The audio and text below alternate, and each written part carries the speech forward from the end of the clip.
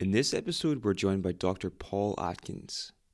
Paul is an organizational psychologist, author, and the co-developer of the Prosocial process, along with Stephen Hayes and David Sloan Wilson. This unique approach draws from the Nobel Prize-winning economic theory of Lynn Ostrom, evolutionary science, and the psychology of behavior change to offer a practical framework for creating highly effective, inclusive, and cooperative teams.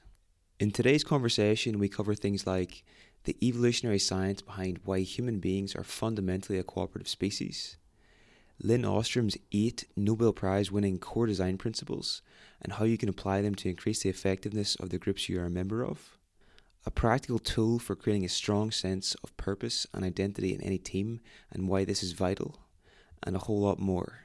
You can learn more about Paul's work and the Prosocial process at www.prosocial.world. Enjoy the show.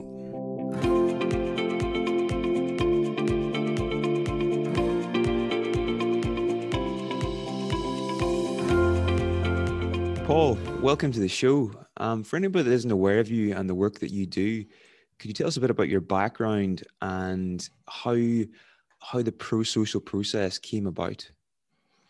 Sure. Thanks, Niall.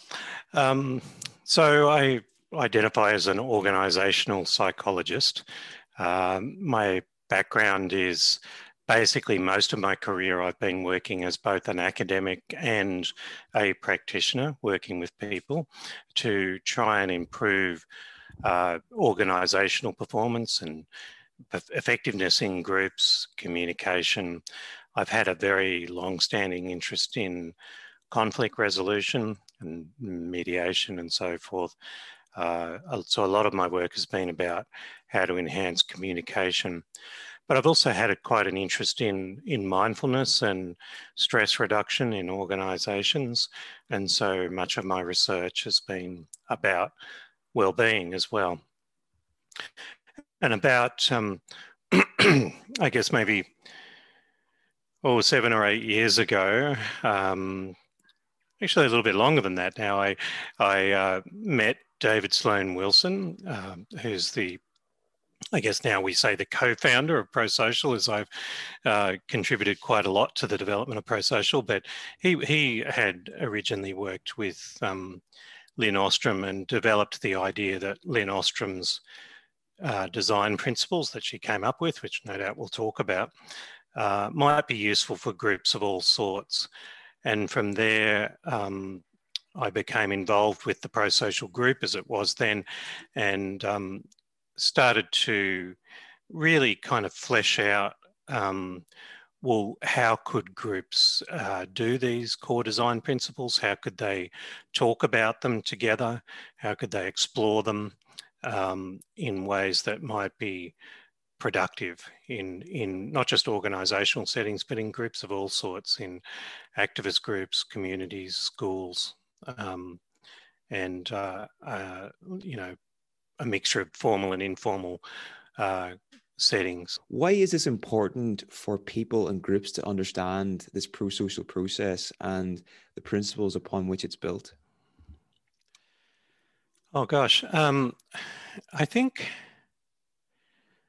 there's kind of lots of ways to answer that question. The first thing that came to my mind is that the prosocial process allows groups to talk about the hard things, the difficult topics that often get avoided and end up causing the vast majority of conflicts, and they cause people to get increasingly disengaged and to just withdraw. There's a pattern that happens very often in groups, and you would have seen it in workplaces, where people just stop showing up in one way or another. They stop engaging, and it's usually because enough difficulties have accumulated that can't be discussed, that they just pull out. And so one thing that I think is particularly important about the prosocial process is that capacity to help discuss the difficult things. Another thing I think is really key is finding clarity of purpose. Why are we together? and integrating. What I often talk about prosocial as being about integrating individual interests and collective interests.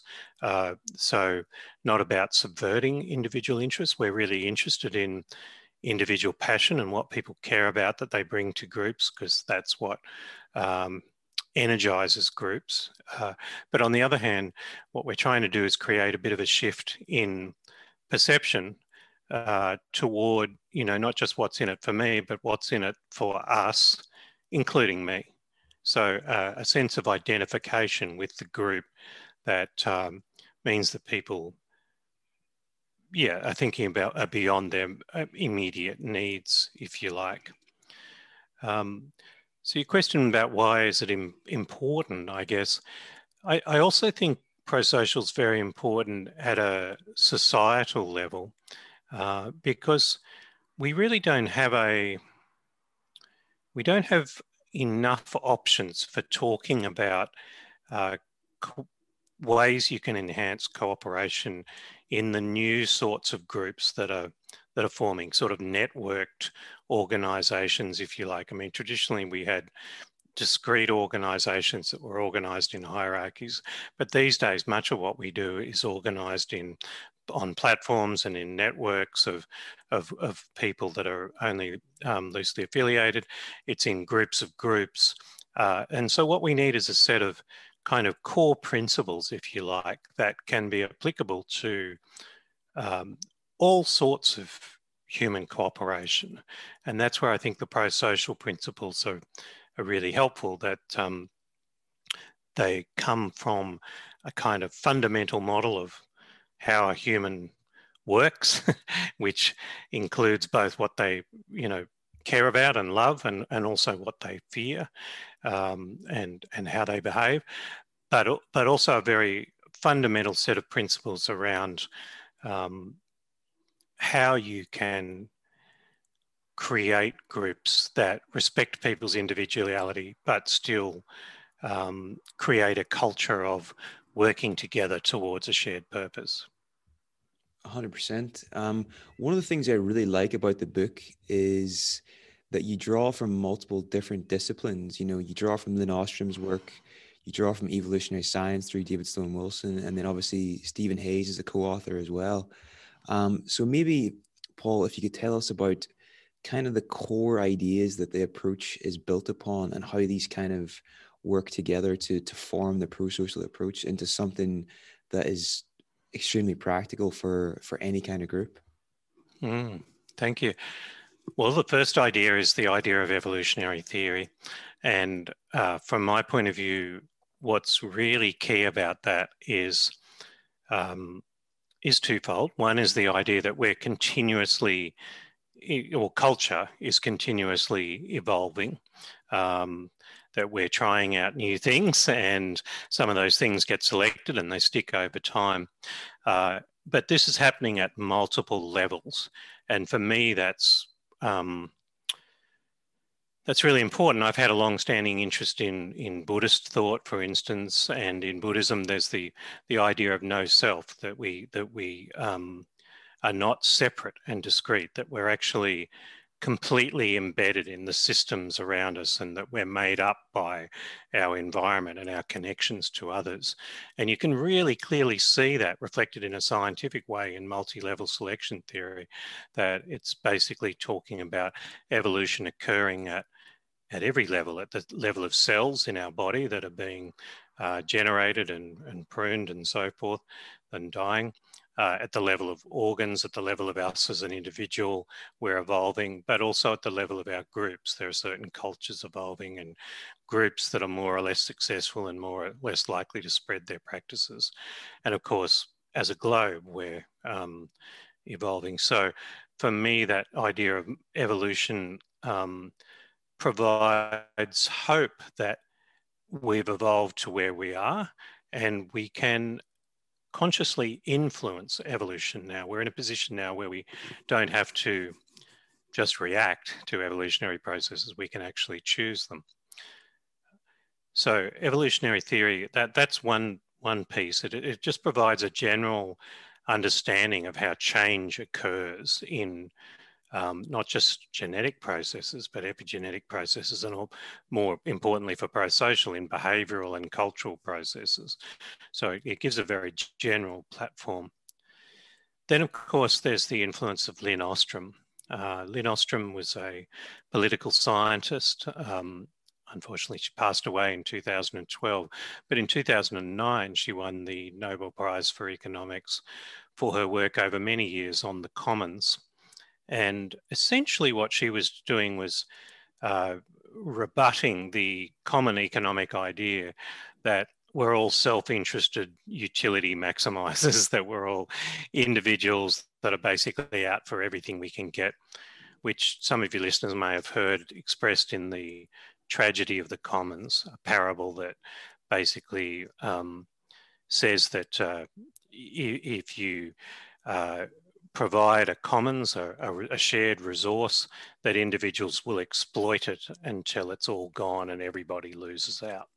The particular example that was used in the original paper was about a common field, and the idea was that pastoralists would continue to put cows on that field until all the grass was gone.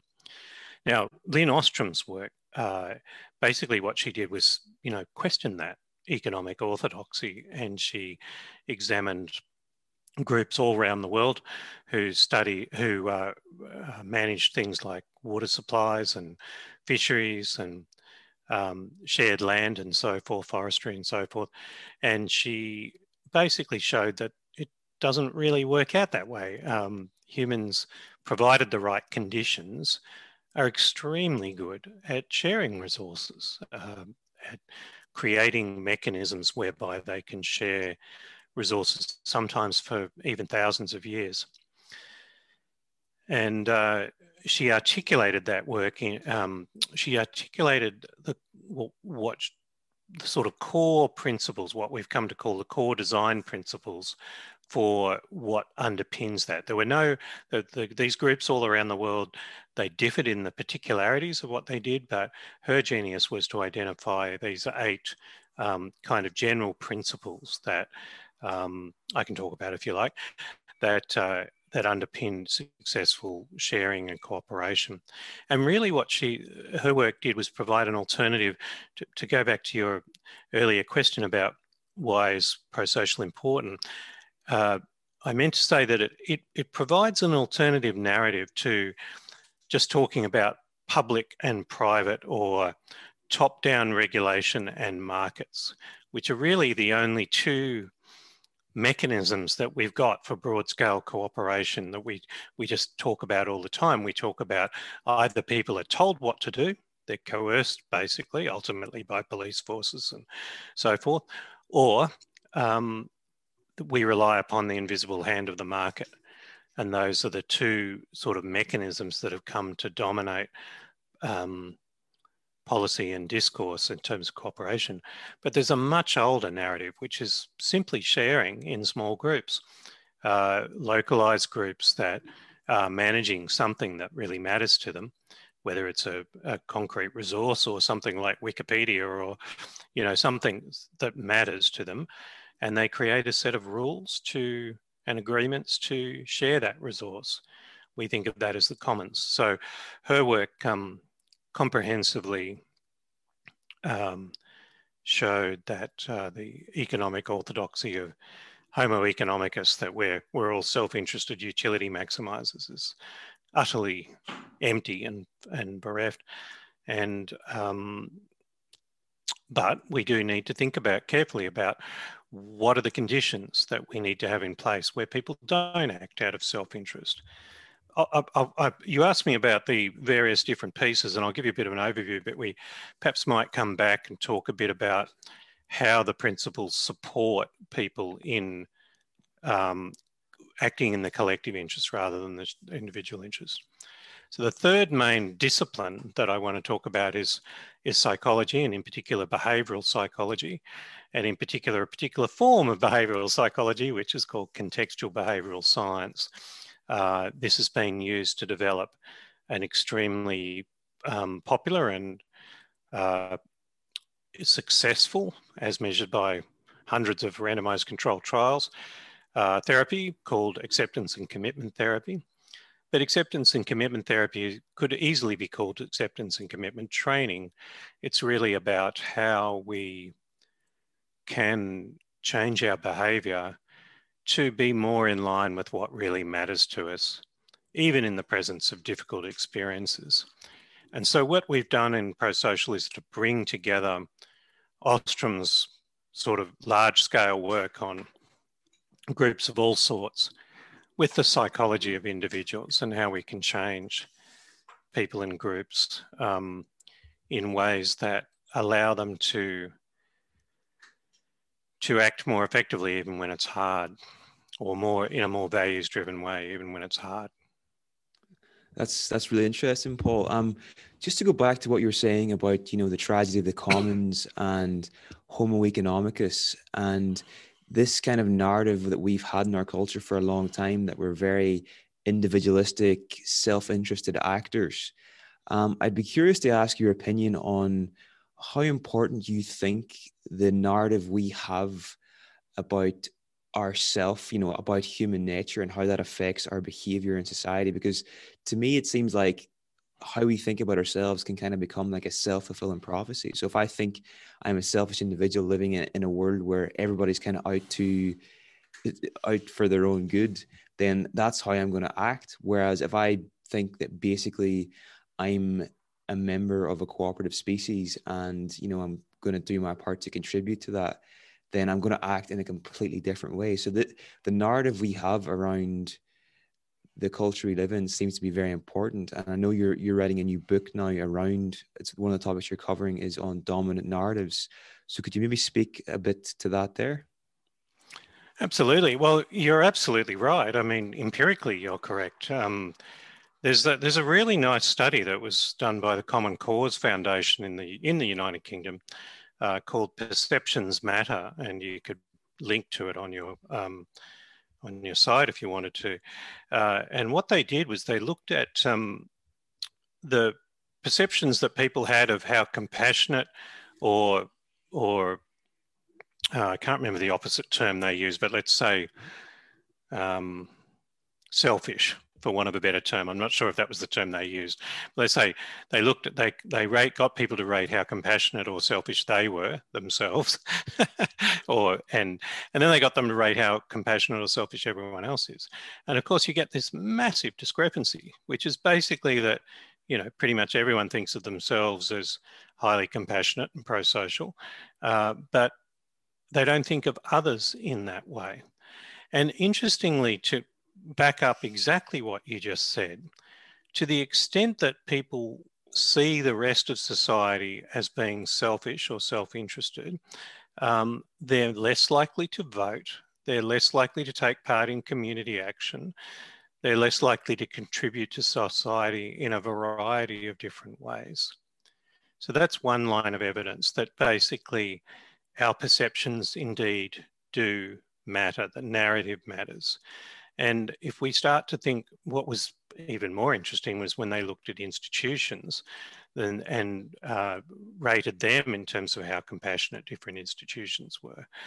And from memory, I can't remember exactly, but from memory, government, for one, was seen as highly non-compassionate, whatever the term was that they used.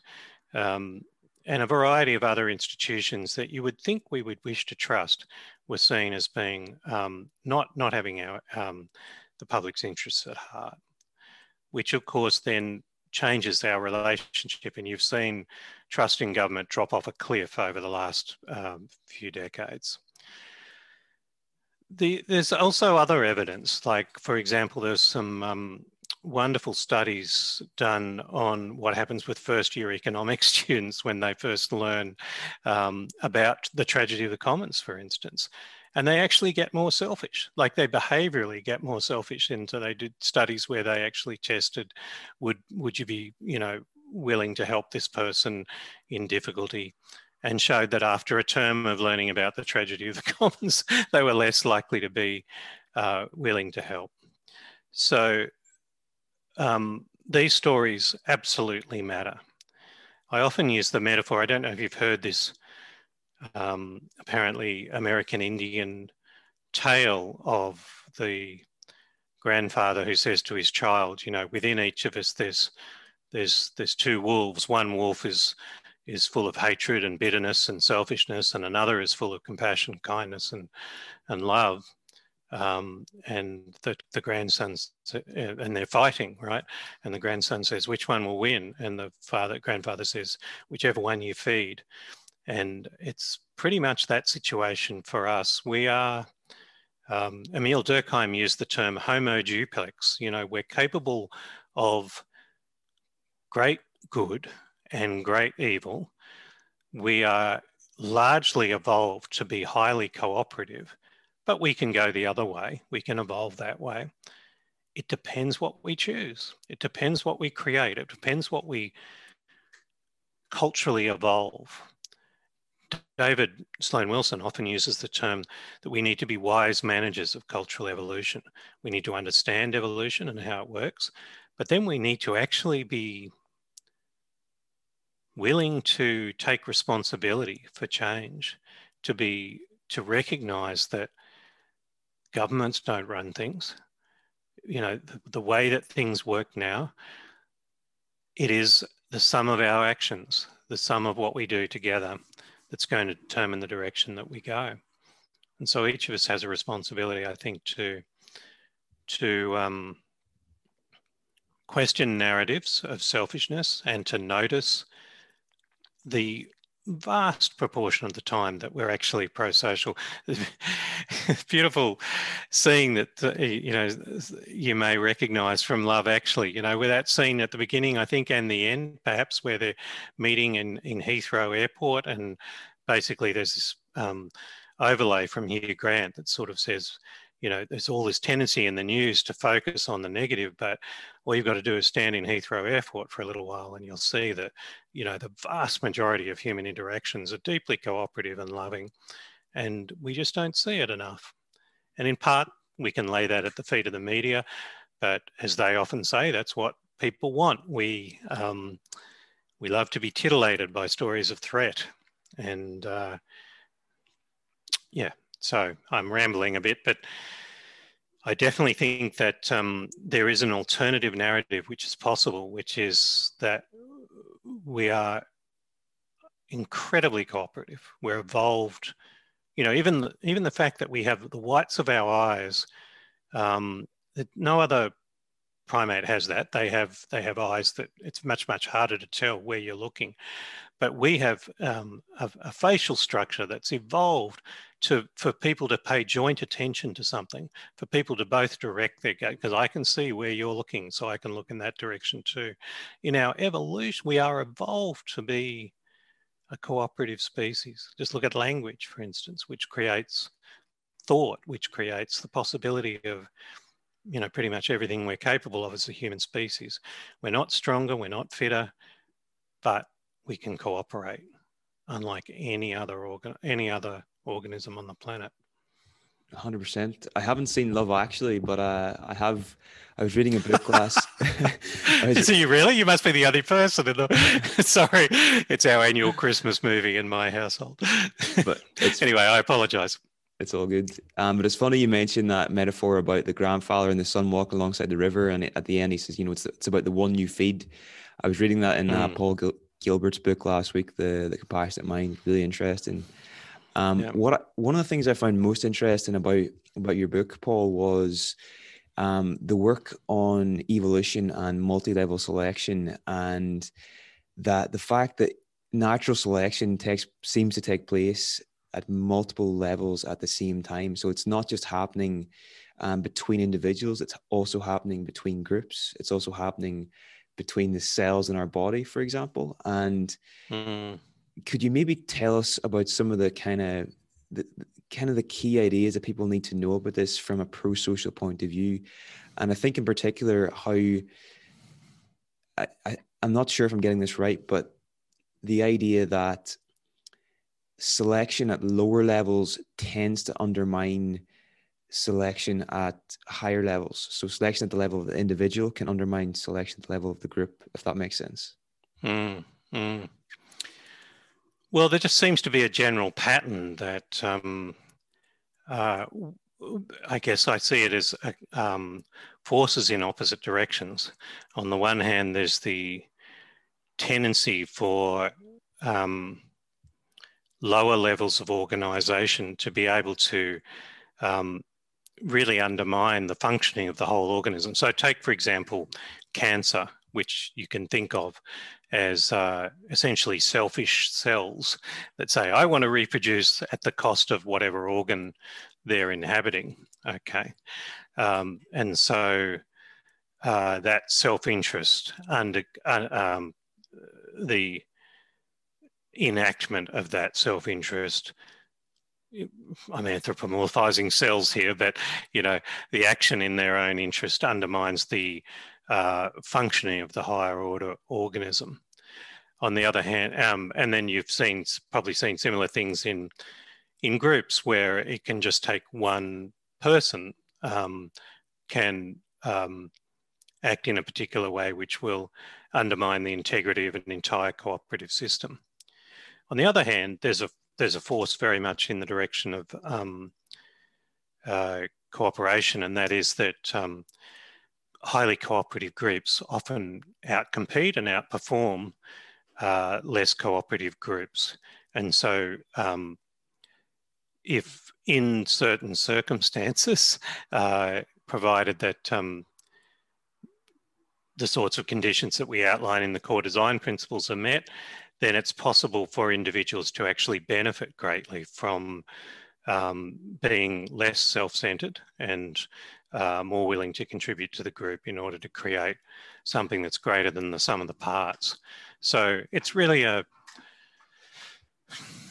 outcome of a complex adaptive system, if you like, that there's these forces that are pushing for individual selfishness, and there's these forces that are pushing for collective action, if you like, and their intention all the time. In animal systems, those things play out without conscious choice, but in human systems, we have the capacity to plan and reflect upon how things work, and so we have the capacity to articulate what might be possible if we were able to work more effectively together, and therefore strengthen the forces pulling in the direction of cooperation. I think maybe a good example to help people better understand this idea might be if you tell us about the chicken breeders. I think you were in the 1970s. Oh, yeah, thanks for that prompt. So a wonderful study that we report on in the book, which was done, and it explored what happened if under two conditions. This is about breeding cages of chickens, and so they bred cages of chickens over 6 generations, I believe, and the cages of chickens were chosen in 2 different ways. In one condition, they chose the highest performing chicken from each cage to breed, and the highest performing, I mean the one that laid the most eggs to breed, and then they put those together in the next cage and so forth. And in another condition, they chose the highest performing cage as the breeders. They went through 6 generations, and then I have some photos in the book, I think, which show what happened after a number of generations of this selective breeding, if you like. And I often say to people, now, which would you expect? Obviously, I'm asking the question so they're a little bit alert to a bit of a surprise. But I highlight the fact that the vast majority of our society is set up to select the most prolific egg layers, if you like. I mean, look at any university. Quite often they'll select the academics that have the most individual publications. That would be a typical selection process. They wouldn't look particularly at how well a group gets along, and they certainly wouldn't select an entire group. So which one does better? Well, after 6 generations, there's a picture in my book in our book in the individual selection case, they basically peck each other to death. So what you're selecting for is the chickens that do really well individually, that are able to capitalise upon the work of others, but you're not selecting for the capacity to get along with others and to work effectively in a group. And so the other chickens, the ones that do really well, are the ones that are selected for by cage, because what you're getting there is maybe some chickens that don't lay too many eggs, but they're certainly the ones that can get along. I think it's a really nice parable for organisations of all sorts. It's not about selecting just for individual performance. It's also about a suite of capacities that allow groups to get along effectively. And you're only likely to see that when you look at the whole group. 100%. So now, Paul, I think maybe we could move along to Lynn Ostrom's core design principles. And I think there are 8 in total. Could you maybe just to start off with take us through an overview of the 8 different CDPs, please? Sure. I'm wondering if it would be helpful to show a slide if you're going to be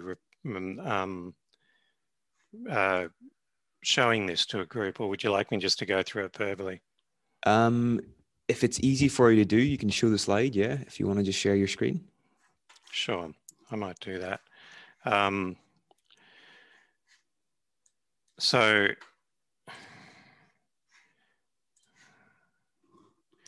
just getting set up here to actually you'll need to enable screen sharing. Is that easy to do, or would you rather I just talk about it? Let me see. If you try that now, maybe. So here's the 8 core design principles as we as we presented them. So this is not Ostrom's original formulation of them. If you like, I'll tell you a little bit about some of the ways that we do things, talk about things a little bit differently to Ostrom. Actually, I'll just show you a different form of them. The first one is building a sense of shared identity and purpose.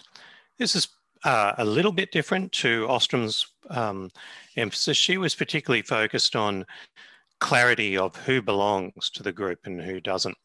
The work that David Sloan Wilson did with Lynn Ostrom just before she died, they broadened that out to the idea of sort of it's important to know who controls a resource. That's really relevant to resource management. But if you're thinking about your average team in an organisation, or what's more important than, or what's as important and more general than just understanding who's in the group is, does the group have a sense of shared identity and purpose? Actually, I'm just looking at this and I'm thinking, I didn't vet this slide beforehand. I think I'm just going to use a more general terminology rather than the terminology that was on that slide. So the first one is strong shared identity and purpose. The second one is equitable distribution of costs and benefits, and contributions and benefits. So this is all about, so the first one is important because if you're trying to create a highly cooperative group, obviously it's important that there's at least a basic level of agreement about what the group is about and that people are all committed to that purpose. The second one is about equity. Why does that matter in terms of creating group interest? Well, because human beings are extraordinarily sensitive to inequity, and inequity undermines cooperation. Basically, we need to have in place a check on some profiting at the expense of others. The third is fair and inclusive decision making. Ostrom's insight was that basically for groups that were very effective over the long term, everybody who was affected by decisions had some input, some degree of input to those decisions. Now, that's not always possible in every group. And sometimes you have representative systems where you elect a leader or you promote a leader that works genuinely on behalf of the interests of the people in the group. If it's not possible to engage everyone in decision making. But generally speaking, we need to, if we want to create groups where everyone's needs are met or considered, and everyone's needs are taken into account, then obviously it's important that people are involved in decision making. The fourth one is often called monitoring of agreed behaviours. I like to talk about that as transparency of behaviour, basically that we can see what other people are doing in the group. So I think most people react fairly negatively to the word monitoring. It's got sort of big brother overtones to it, but they don't react negatively to the idea of transparency, that it's really in the dark that selfish behaviour tends to thrive. The fifth one was articulated by Ostrom as graduated sanctions for transgressions. So she was talking about how it was really important for groups to be able to sanction those people who acted in their own interests rather than the interests of the group, and that those sanctions should start with very mild rebukes, you know, a friendly. One of the examples that is used in her work is of lobster fishers in Maine who would just tie a little ribbon on a trap that was put in the wrong location for, or out of turn, just to flag that it had been noticed by others that were in the cooperative. So starting with very mild, you know, in the case of an average group, it might be, hey, Niall, I noticed you did this thing that it seems to be contrary to what we agreed. Can you tell me what was going on? You know, literally starting with very mild, but most groups need to have escalating sanctions that go right through to being able to be expelled from the group. Otherwise, you end up like with a situation like most government departments and universities where you can't actually get rid of anyone because they just pass them sideways. Anyway, that was all Ostrom's work on graduated sanctions for misbehaviours. And as a psychologist, I was very wary about this. So I'm spending a little bit of time on this one because for me, it was a real eye-opener. I mean, as a psychologist, you sort of taught that everyone needs to be treated with love and, you know, people only act badly because they're afraid or whatever. But my experience had been in groups that we really need to deal with misbehaviour. And so it was a bit of an eye-opener. But having said that, we don't want to, and I should say the research is there that people don't trust groups where misbehaviour is not dealt with. They don't feel safe and they're not willing to contribute their whole selves if they know that people can transgress without any sanctions. So sanctions are really important. Sorry, Paul, just a quick question on that. Yeah. Is it important to bring in the third principle as well whenever you're creating the graduate sanctions? Should everybody have a say in what sanctions are, and should they know before the group kind of starts its activities? Yeah, well, that actually brings in the second one as well, or to some extent, the questions of equity. Absolutely. I think what's really key is that there's agreement about behaviour and agreement about what is likely to happen if those things aren't met, or at least that unfolds over time. We are trying to move, increasingly I've thought about the prosocial approach as moving from power over people to power with people. So if you think about how power runs through all these principles, it really is about power with, including responding for the good of the group. Now, the other piece of graduated responding that we really built in during the writing of the Prosocial book, and David, Steve and I had lots of debate about whether to do this, was we recognised that you can't create groups just on sanctions. You have to have strong reinforcers in place as well for doing the right thing. And so we adapted that principle a little to talk about graduated responding to both helpful and unhelpful behaviour. That you need to have reinforcement as well as sanctions. And to some extent, I've wondered, if I'm honest, I've wondered whether that was a good idea, because it means we departed a little bit from Ostrom's original formulation, and reinforcement kind of runs through all the other principles. But I think it's a good idea, because in our training, we often find that when we talk about feedback, we want to be able to cover both positive and negative feedback, if you like. So that's principle 5. Principle 6 is fast and fair conflict resolution. Obviously, to the extent that we let conflict fester, that it's not dealt with, then people are more likely to act in their own interests in a group and be less likely to trust being able to work with others. The last 2 principles, 7 and 8, really talk about how the group relates to other groups. So the first one is authority to self-govern. Now, you can think of this as kind of self-managing teams in an extreme form. And it's really about the idea that a group should not be so interfered with that that it can't manage those 6 earlier principles, right? And the example I sometimes use is government, a team in a public service agency where there's so much bureaucracy and so many rules and so forth that it's actually impossible for a leader to lead. It's impossible for them to involve people in decision making. It's impossible for them to resolve conflicts within the team. They have to take it to HR or whatever. And so you could think of Principle 7 as being about the idea that the group as a whole needs to have enough autonomy to be able to actually do the first 6 principles. They don't have excessive interference from outside. Now, having said that, they can't be completely autonomous. No group is an island, and any team within an organisation needs to work within the broader purpose of the organisation. And so this is where Principle 8 becomes really important. If you think about Principle 7 as being about the sort of inwards influence upon the group, Principle 8 is about how the group relates to other groups within the organisation.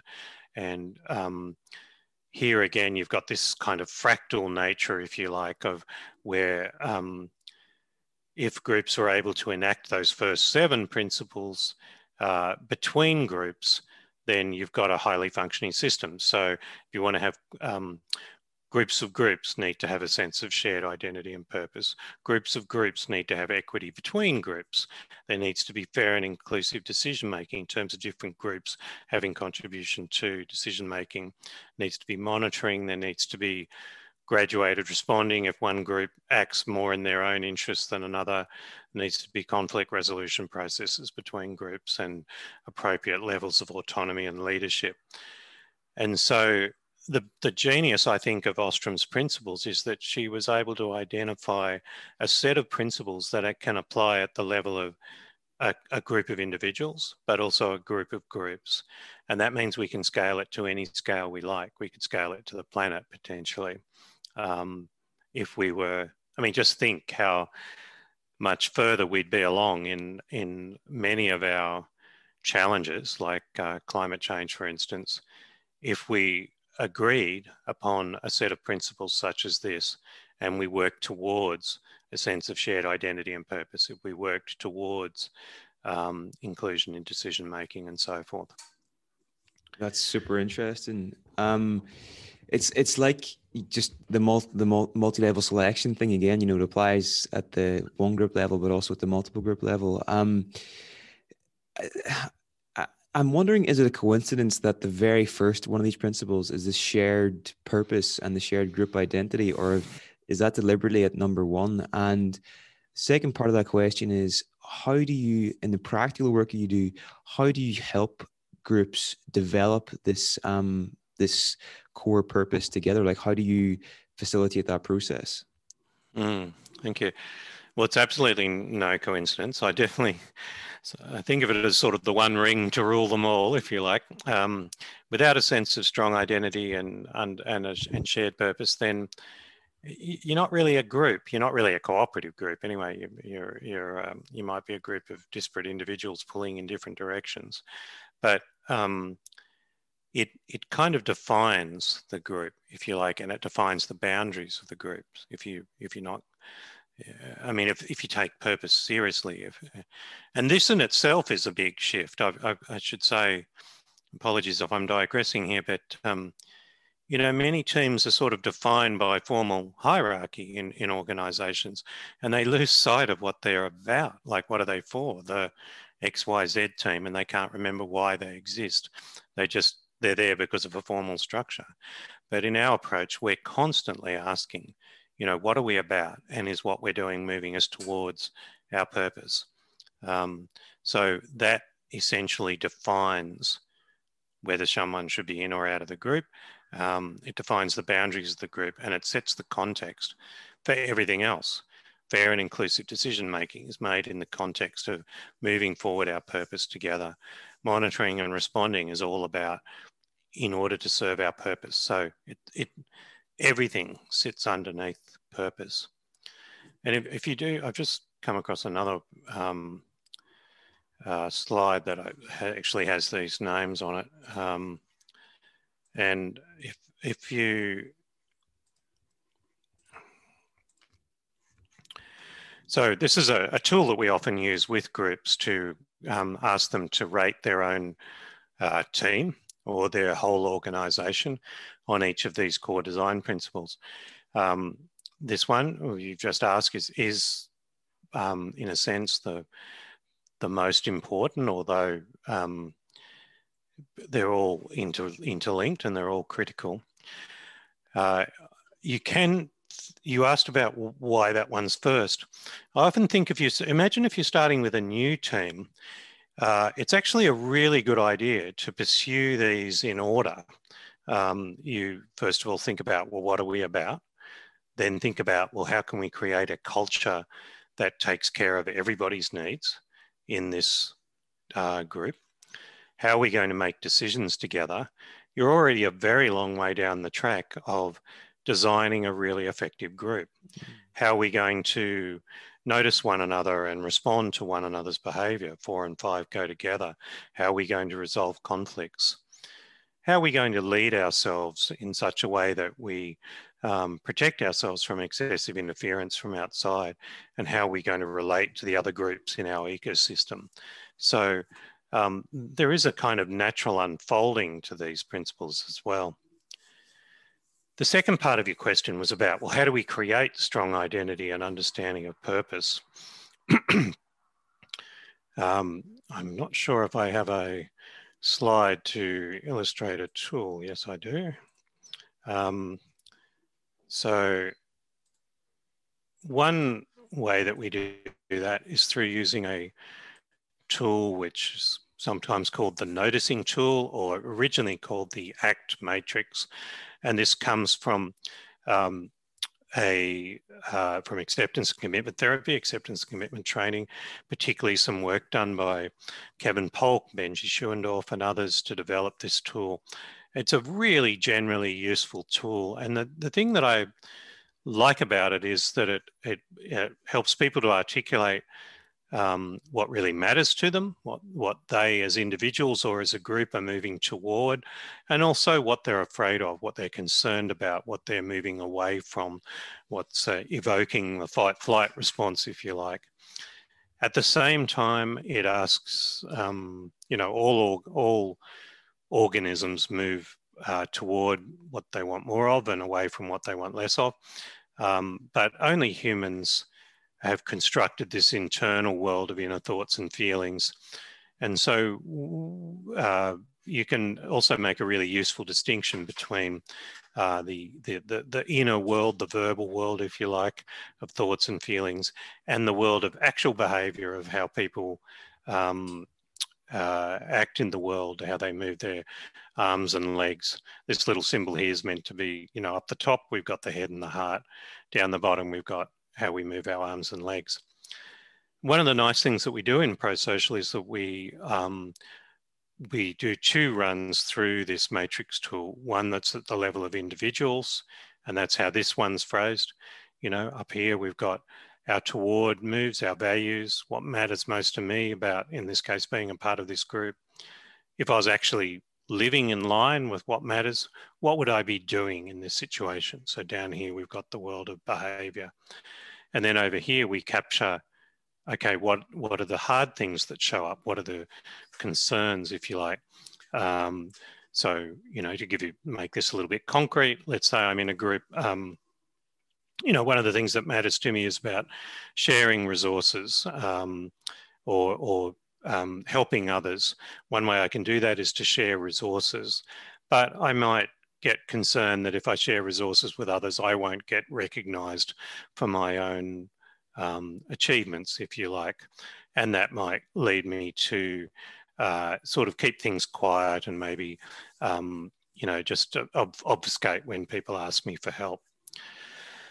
So we get people to do that at an individual level, but we also ask them to, you can just as easily run this tool again, saying what matters most to us in this group. What's our shared purpose? There are many different ways to ask that. You can use this tool over and over again.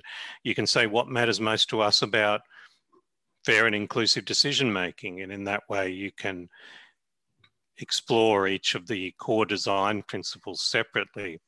What matters most to us about monitoring, what matters most to us about fast and fair conflict resolution. So this is a very general, useful tool. Now, you asked originally about establishing shared identity and purpose. There are a number of kind of sub-processes that we've come to use to do that. In addition to just asking people what matters to you, we also make a distinction between goals and values and needs, and we have particular processes that we use to help people articulate shared goals, values and needs.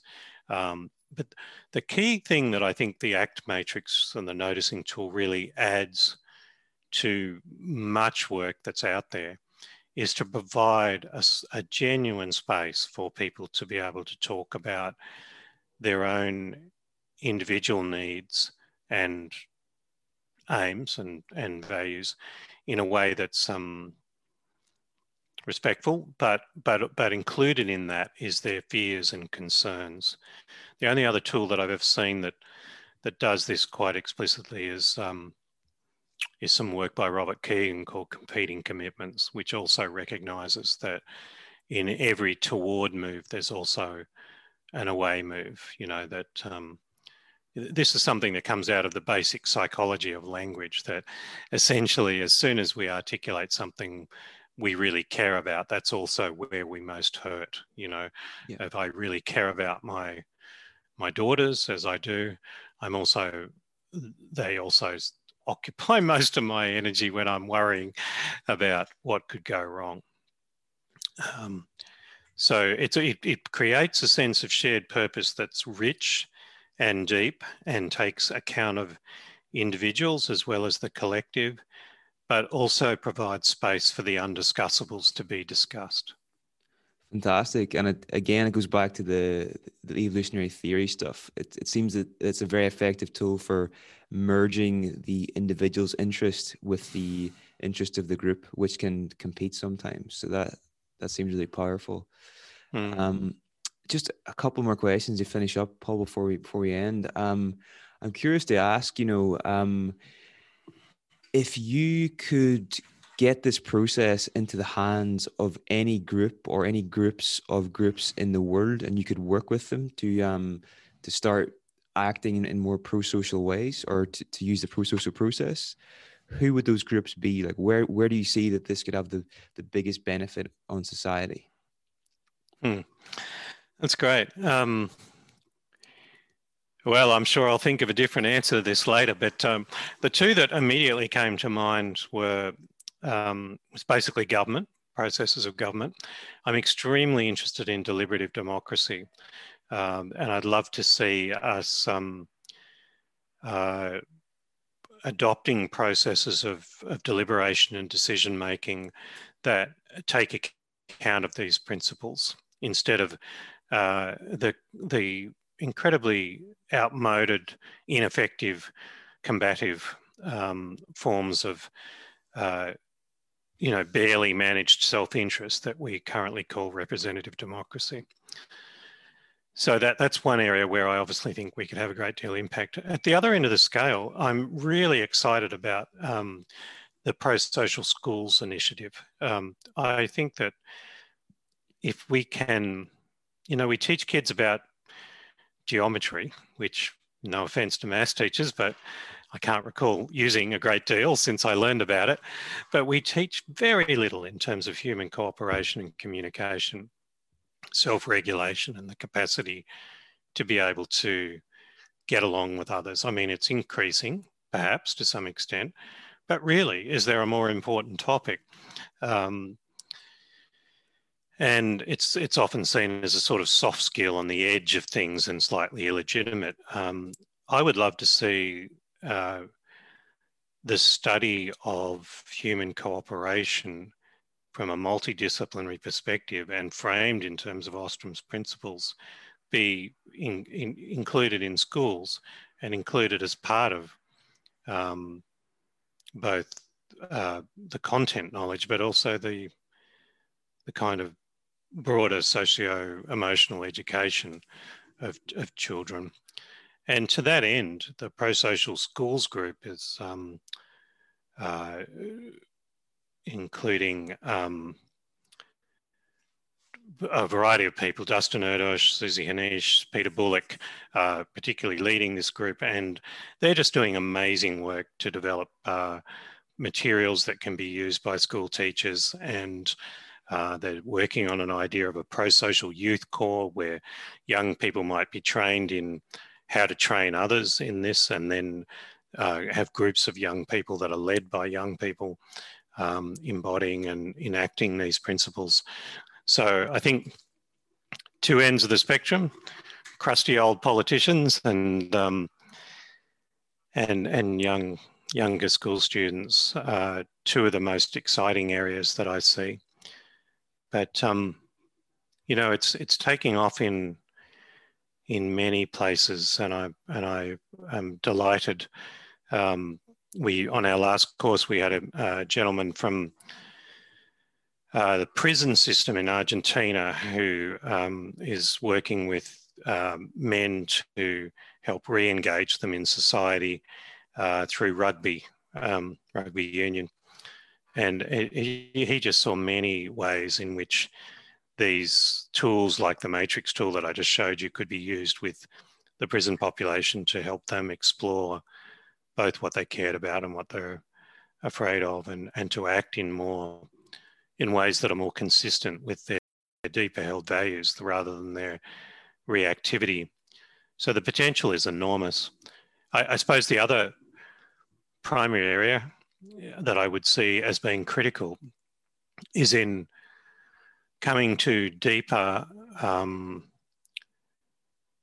understandings and action about our primary environmental challenges. If we don't act quickly in terms of climate change and biodiversity loss and so forth, come to a perspective that's more respectful of the science and also of the needs of the broader community rather than just a few, then I think we're in serious trouble. So we're certainly very actively involved with groups that are involved in regenerative agriculture and regenerative culture as well. So just to finish up, Paul, for anybody listening to this that is interested in using the prosocial approach in their work, maybe they're a director of a company or a startup or even a coach, what are some first steps? Like, where can they find you online? Where can they get the book? Like, what are some of the first things that you recommend people to do? Oh, great. Well, so in terms of finding us online, our website is www.prosocial.world. No com or org or anything. It's just prosocial.world. And when you go there, you'll see some stories, case studies. You'll also see some material about what prosocial is, and you'll also see links to facilitator training. Anybody who'd like to learn more about the approach in an experiential way with a committed group of colleagues working in small teams consistent with our approach, then you can do the 10-week facilitator training that's available there at prosocial.world. In terms of the book, I usually recommend people go to the New Harbinger site. That is the publisher, New Harbinger, and it's just called, the primary title is Prosocial. It's got a very long subtitle, which my kids always tease me about, but it's written by Atkins, Hayes, Atkins, Sloan Wilson and Hayes. And on the New Harbinger site, the advantage of going there is you can buy it as a PDF relatively cheaply if you want to, or you can just buy the book yourself. Otherwise, it's available in all good bookstores. Fantastic. Well, Paul, it's been an absolute pleasure to speak to you today. Thank you so much for taking some of the time to share your knowledge with us. And I just wish you the best of luck going forward. Thank you, Niall. I've enjoyed the conversation, and all the best to you and your listeners.